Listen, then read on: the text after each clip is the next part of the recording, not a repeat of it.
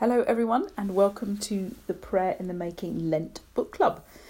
I think we're on the fourth of our podcasts, I think. Yeah, that sounds about right. If I've lost count by 4, who knows where I'll be by 25. Anyway, we have spent a day or two in chapter 1, part 1, face to face. I hope that's given you some meaningful moments of prayer as you've read and thought about that half of the chapter, and we move on to the second half of the chapter tomorrow, from now really. Tonight it's Tuesday night, so you can move on now if you're still awake, and then we'll move on into chapter 2 on Thursday. So heart to heart,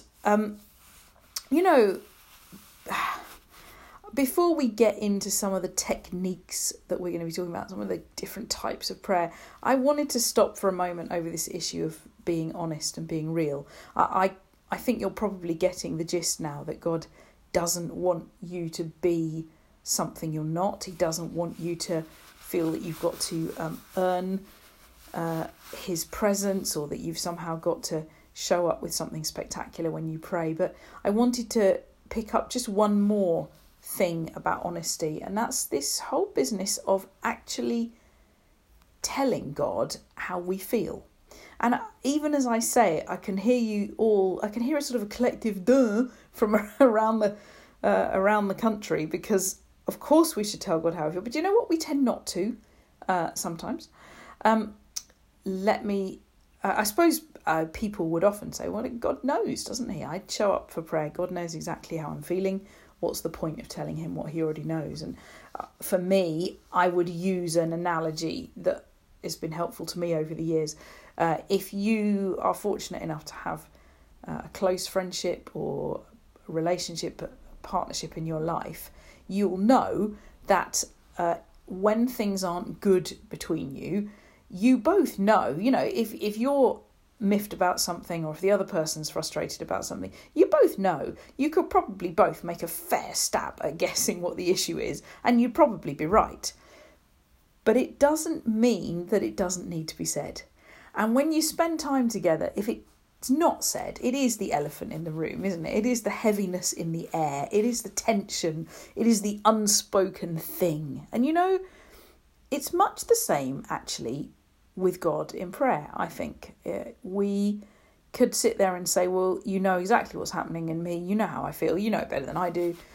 So I'm just going to get on with the business. I am just going to plunge in with the worship, the intercession, all the other things. But do you know what? Let's just gloss over how I feel, because right now I'm not feeling great, maybe. You could do that. But let me tell you, prayer isn't anywhere near as rich, renewing, restoring if you do that. There's a beautiful verse in Psalm 42 verse 7 says, deep calls to deep in the roar of your waterfalls. And one of the things I've been doing over the last year or so probably is using the Passion Translation to just bring some freshness to my reading of the Bible, and that verse is rendered beautifully in the Passion Translation. My deep need calls out to the deep kindness of your love. And that sentence, that's it right there. That idea that when I stop for a moment and I take time to say, God, this is how I am. This is how I feel. This is what's going on in me at this moment as I begin my prayers. Something in me opens up to the deep kindness of God in return. It isn't that God isn't kind and that God doesn't love me if I don't do that.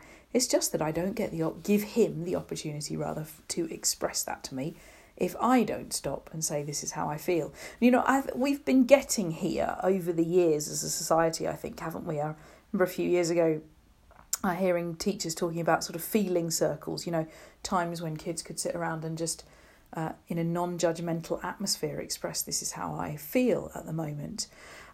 The increasing awareness of things like mindfulness, it's a huge part of mindfulness is simply saying, right now, this is how I feel. This is how I feel physically. This is how I feel emotionally. This is what's going on in me. That connecting with oneself, that renewed level of self-awareness, not just ploughing on regardless and ignoring oneself, but taking time to value yourself enough to say, this is how I feel. And for me, that has been revolutionary in my praying. And whether I am stopping to pray for 5 minutes, 10 minutes, half an hour, or even 30 seconds as I'm dashing somewhere, simply stopping to think, even for the briefest moment, what is my deep need? What do I want to say about where I'm at the moment? Not because I want to make it all about me. People get a bit worried. I don't want to become selfish. I don't want it all to be about me. There's loads of needs in the world and I just need to get on with praying for all the people that need things. Well, you can do that. But I promise you that there is a depth of connection that comes when we stop to be honest, when we stop to open our hearts, even if it's for the shortest time, in order to allow God to pour his love into us, pour his love right into the centre of us, to who we are and to how we are. Let me finish with this thought, because I could go on about this forever, but you don't need me to do that.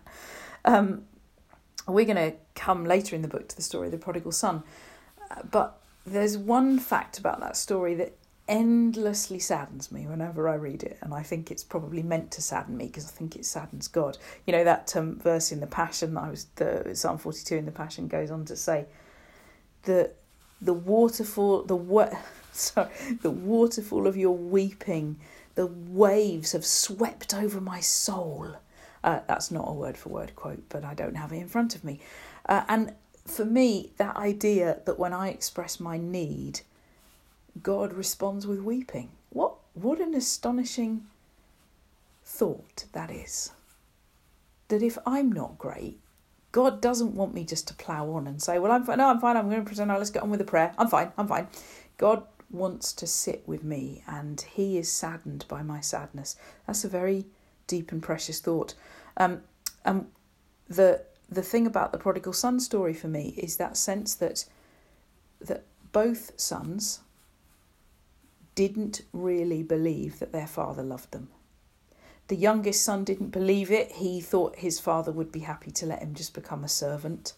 The older son didn't believe it because he didn't think his father cared about him at all, really. What a deep, sad and tragic reality that those two sons who had the kindest, loveliest father in the world didn't know that they were loved, didn't stop long enough to say, this is what I'm feeling, didn't allow him to speak into that.